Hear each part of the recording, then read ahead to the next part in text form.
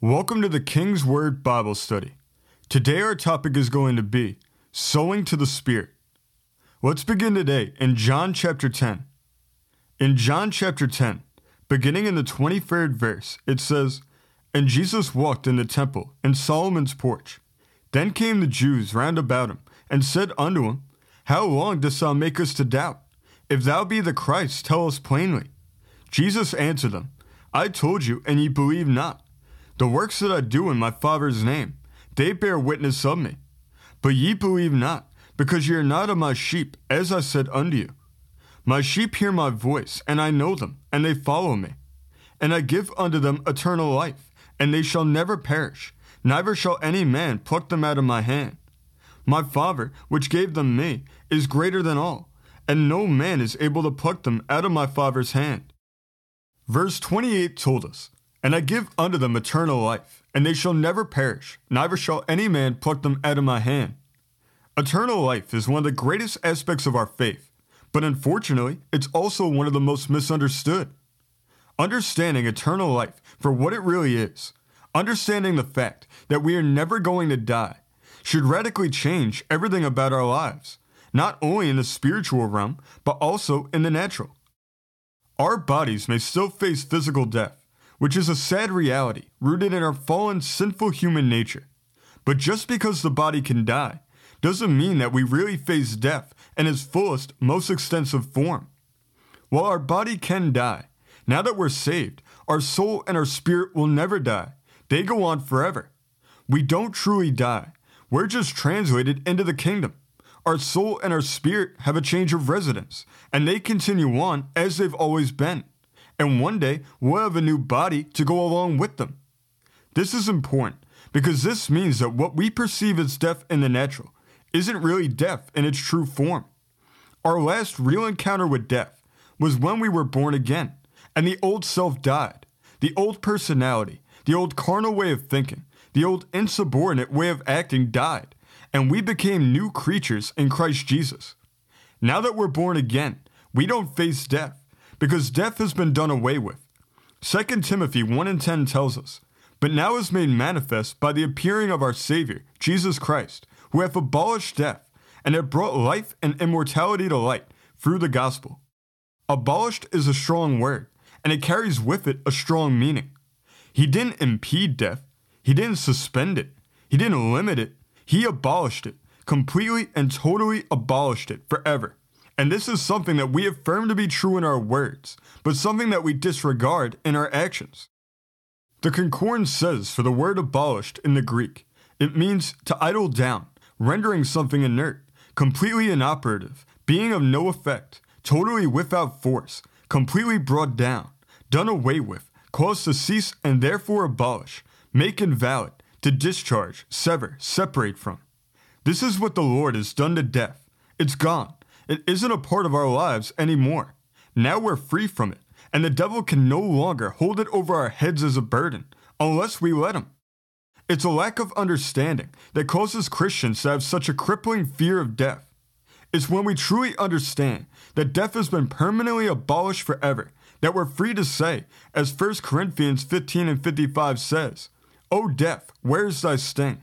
O grave, where's thy victory?" The sting won't be there anymore, because death itself won't be there anymore. We know this to be true also from the sting itself. What is the sting? We find the answer to this in the next verse. Verse 56 tells us, "The sting of death is sin, and the strength of sin is the law." The sting is sin, which is interesting because sin is the cause of death in the first place. Since we've been forgiven through Christ's death and resurrection on our behalf, we're no longer in bondage to sin. Our sin has been removed and cast into the sea of forgetfulness. The second half of Hebrews 9:26 says, "But now once in the end of the world hath he appeared to put away sin by the sacrifice of himself." He's put away sin. The concordance says for the phrase put away, in the Greek, it means a setting aside, annulment, nullification. It also goes on to say that it means a cancellation, what is rendered no longer in effect, no longer having a place. Sin has been abolished just like death has. Death is the effect of sin, not the other way around. An effect cannot exist where there is no cause. Since we know that the Lord has abolished and put away sin, we can be absolutely sure that death has been abolished and put away also, and at the same level of totality. Our sins were put upon Christ. He bore them on our behalf, and he also bore death on our behalf. He bore the feeling of being separated from God so that we wouldn't have to. It's the carnal mind of man, the mindset that the devil tries to implant in the minds of believers, that makes death the fearful object of anxiety and duress that it is.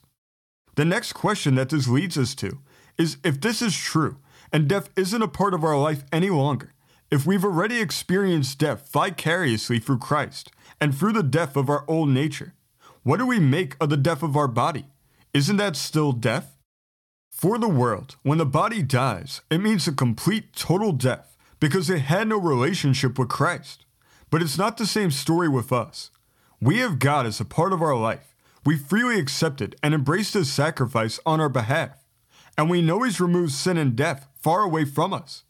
So although we may call it death, it's not really death when our body ceases to operate. It's something entirely different.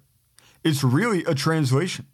It's the point where soul and spirit change locations while still retaining all the things that make them unique and special and individual.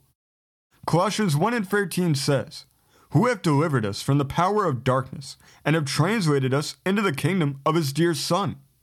The word translate means in the Greek, to cause to change its place, move out of its place, to transfer.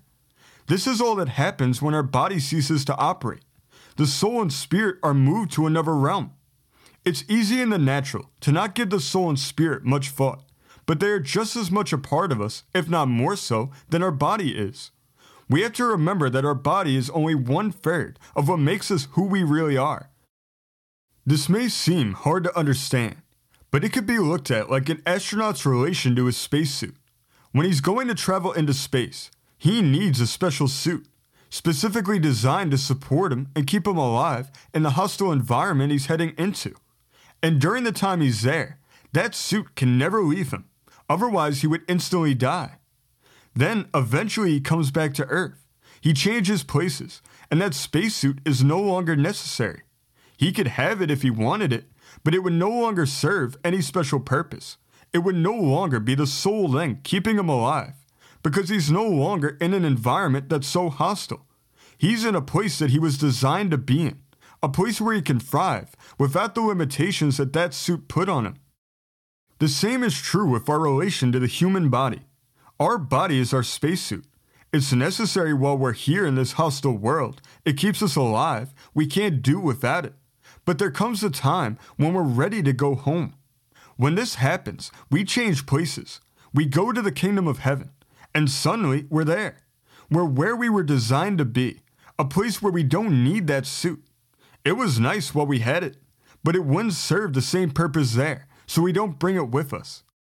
When we get to heaven, we can take the suit off because we're in an environment that is conducive to us. We can shed the outward layer of human restrictions, and we can be truly free to be ourselves in the most absolute, perfect form. The outward may not survive, but the outward is just aesthetic. It's the adornment that makes up the surface level. But that really isn't us, at least not all of us. The real us, the real person who we are, is what lies beneath the surface. It's our soul and our spirit, and it's these inward components of us that survive and can then rise to the surface when we lay down the suit. The real you is the inward you, and this is why eternal life, at the fundamental level, deals exclusively with the inward. After Christ comes back to rule and reign, we're going to have a new body, not subject to the same limitations and boundaries as the ones that we currently have. But although it will be a new type of outward, it won't be an outward that holds us back and limits us. It will be an outward that frees us and beautifies us even more than ever before. It will be the outward expression of all that lies beneath the surface. It won't be something separate. Until that day, however, eternal life is dealing with the inward, and Scripture affirms this. Ecclesiastes 3:11 in the English Standard Version says, "He has made everything beautiful in its time. Also, he has put eternity into man's heart, yet so that he cannot find out what God has done from the beginning to the end." The word for heart in the Hebrew used here is the word that means inner man, mind, will, and heart. This is the word always used in Hebrew to refer to a man's spirit. God has placed within us eternal life. He's put it within the most intimate part of our being, the part that is the greatest manifestation of who we really are, and the part of us that reaches out to and connects to God. What this reveals to us, more than anything else, is a fundamental truth that's been missed by many Christians today, and that, when not properly understood, can skew our perspective and take our focus off of the right things. This fundamental truth is that we don't enter into eternal life. Eternal life enters into us, because Christ, who is eternal life, came to dwell within us. This took place when we were born again. It's within us right now, this very moment. We're living our eternal life right now. It won't always be lived here on earth, but our life itself doesn't stop. It just changes locations. This isn't by accident that He's put eternal life within our spirit. He did it for a reason, and now it's our job to learn that reason and learn what we can do about it. When the Holy Spirit comes into our life, He dwells within our spirit, and that's one of the main reasons why we find that He has put eternal life within our spirit. John 17:3 tells us, "And this is life eternal, that they might know Thee, the only true God, and Jesus Christ, whom Thou hast sent." This is the substance of what makes eternal life what it is. It's knowing God, knowing Christ, on a deep, intimate level. He put eternal life within our spirit because that's the part of us which is actively listening to His voice. It's the part looking for His guidance, and it's the part that is desperately reaching out to be with Him. It's the part of us for which we can know God. It's because of this that we then have to understand the best way by which we can know God. We know that a personal, intimate knowledge of Him is necessary to having eternal life.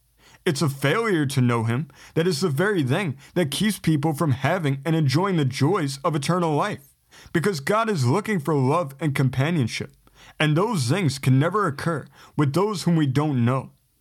Matthew chapter 7, verses 21 to 23 say, "Not everyone that saith unto me, Lord, Lord, shall enter into the kingdom of heaven, but he that doeth the will of my Father, which is in heaven. Many will say to me in that day, Lord, Lord, have we not prophesied in thy name? And in thy name have cast out devils? And in thy name done many wonderful works? And then will I profess unto them, I never knew you. Depart from me, ye that work iniquity." The consequences of this are real, and there is stark contrast to what many Christians have been led to believe. So it's important that we figure out how exactly we get to know God. Let's go to Galatians chapter 5. Galatians chapter 5, beginning in the 19th verse says, "Now the works of the flesh are manifest, which are these: adultery, fornication, uncleanness, lasciviousness, idolatry, witchcraft, hatred, variance, emulations, wrath, strife, seditions, heresies, envyings, murders, drunkenness, revellings, and such like. Of the which I tell you before, as I have also told you in time past, that they which do such things shall not inherit the kingdom of God. But the fruit of the Spirit is love, joy, peace, long-suffering, gentleness, goodness, faith, meekness, temperance. Against such there is no law. And they that are Christ have crucified the flesh with the affections and lusts. If we live in the Spirit, let us also walk in the Spirit." Although it may not seem like it at first, these verses give us the key to knowing God. We don't know God simply through thoughts or through words. Thoughts can sometimes lead to nothing, and words can be idle and empty in meaning. We have to know Him through something deeper. We even have to know Him through something deeper than actions, because actions can be done for show. They can be pretentious. We have to know God through character. When we know God's character, we'll know God. These fruits of the Spirit are some of His major characteristics, the attributes that He perfectly and completely embodies. These are traits that are the outgrowths of Him as a perfect and a good God. Knowing someone goes both ways. If we truly know someone on a deep level, they must know us too. And God knows us. He knows who we really are, through our character, who we are on the inside. Since this is the case, we should desire for our character to be like His, and our role is to bring our character into line with His. This won't happen instantly. It takes time and effort. The outward sign that we want to be known by Him in the same way that He knows us is when these fruits of the Spirit begin to manifest in our daily lives. These things should become inseparable from us as a person. They should be indelible marks on our spirit, and this has a direct role as it relates to the eternal life that God has placed within our spirit. Let's go to the next chapter, Galatians chapter 6. In Galatians chapter 6, beginning in the 4th verse, it says, "But let every man prove his own work, and then shall he have rejoicing in himself alone, and not in another. For every man shall bear his own burden. Let him that is taught in the word communicate unto him that teacheth in all good things. Be not deceived, God is not mocked, for whatsoever a man soweth, that shall he also reap. For he that soweth to his flesh shall of the flesh reap corruption, but he that soweth to the Spirit shall of the Spirit reap life everlasting." As we just saw, verse 8 told us, "For he that soweth to his flesh shall of the flesh reap corruption, but he that soweth to the Spirit shall of the Spirit reap life everlasting." This is an important concept, sowing to the Spirit. People sow in the natural, sowing to their flesh. They do it all the time, not only in the agricultural sense, but also in the financial sense, and also in the personal sense. People sow into their own lives and into their own futures, even when their perspective only encompasses this temporal, natural world. If the world does this and sees the value in it, how much more should we do it as the children of God? Many times the devil gets us to put all of our focus on the natural, all of our focus on the body and on the threat of death, which only breeds fear, worry, anxiety, and insecurity in our lives, while we miss what truly matters. We take care of and watch over the outward, but we don't cultivate or care for the inward. We make sure that our body is healthy and can last a long time, but we don't make sure that our soul and our spirit are healthy. We can't tolerate this deception of the enemy, because the body doesn't last forever, but the soul and the spirit do. So if we're going to invest in anything, it should primarily be the soul and the spirit. It's not wrong to invest in the body. It's good and it has its place, but it shouldn't be our top priority. God has established a spirit, soul, and body in that order, and when we invest, we should keep our priorities in that same order. So the next question that we need to ask ourselves is, how do we invest in our eternal life? How do we sow to the Spirit? The first thing to understand is that the fruit is eternal life. This is what grows. This is the result of the sowing. When we sow in the Spirit and then reap accordingly, our eternal spiritual life becomes more vibrant. It transforms into what God meant for it to be. These verses aren't the only place in Scripture where we see eternal life referred to on a sowing and reaping basis. Earlier, we looked at Ecclesiastes 3:11 in the ESV. In the New Living Translation, it's translated as, "Yet God has made everything beautiful for its own time. He has planted eternity in the human heart. But even so, people cannot see the whole scope of God's word from the beginning to end. God has planted eternity within us. So it's not hard to understand why when we sow to the Spirit, that we'll also reap eternal life. It's a fundamental biblical principle and a principle for natural life as well, that you reap what you sow. It always works the same, and it will never change. Sowing to the Spirit has to do with the fruits of the Spirit. As we've looked at it other times, understanding that they are fruit makes all the difference. No fruit ever starts as a fruit. They don't just appear fully grown on a tree one day. They start as a seed. They have to be placed in the ground, and then they grow and develop over time. We have to cultivate these seeds in our lives. When we became born again and were filled with the Holy Spirit, God implanted these seeds within our spirit. Now that we know that the seeds are there and that they've been sowed, now we have to do our part and cultivate them. This means that we have to create the right environment for them to properly grow. They need to be watered by living water, the water of the Word of God. They have to have enough light. They have to be exposed to the Son of God. The more time that we're alone with God through prayer, and the more time that we're in the Word through studying, we'll find that these spiritual fruits naturally grow. It won't always be noticeable at first. These things take time, just like they do in the natural, but they will grow because we've been promised that if we sow, we will reap. And since God has done the planting himself, we can be sure that the harvest will be abundant, and we can be sure that nothing can stop us from reaping. Because we've been promised that once he's begun a work, he will always bring it to completion. The greatest things about these fruits is that they're not temporal, they're eternal. Once we add them as operative parts of our life, nothing and no one can ever steal them from us. They're ours forever. If we're going to invest in anything, it should be these things that are eternal, because these inward characteristics are the only things that we can keep forever. These things are some of our treasures that we lay up in heaven. It's these things that make eternal life spent with God what it is. Let's make the choice today to sow to the Spirit and invest in our eternal life. Let's close in prayer. Lord, we thank you for this day, and we thank you for your word. Lord, we thank you that you haven't just limited or suppressed sin and death, but that you completely and totally abolished it forever. Lord, we thank you that these things are no longer a part of our life, that they've been permanently done away with. Lord, we thank you that you sacrificed your life, paying the penalty that we should have paid on our behalf. And Lord, we thank you that you suffered separation from God so that we would never have to. Lord, we thank you that you gave us the gift of eternal life, that you've planted it within our spirit. And Lord, we ask for the wisdom to cultivate this gift, to cultivate that fruit that is going to grow in our spirit.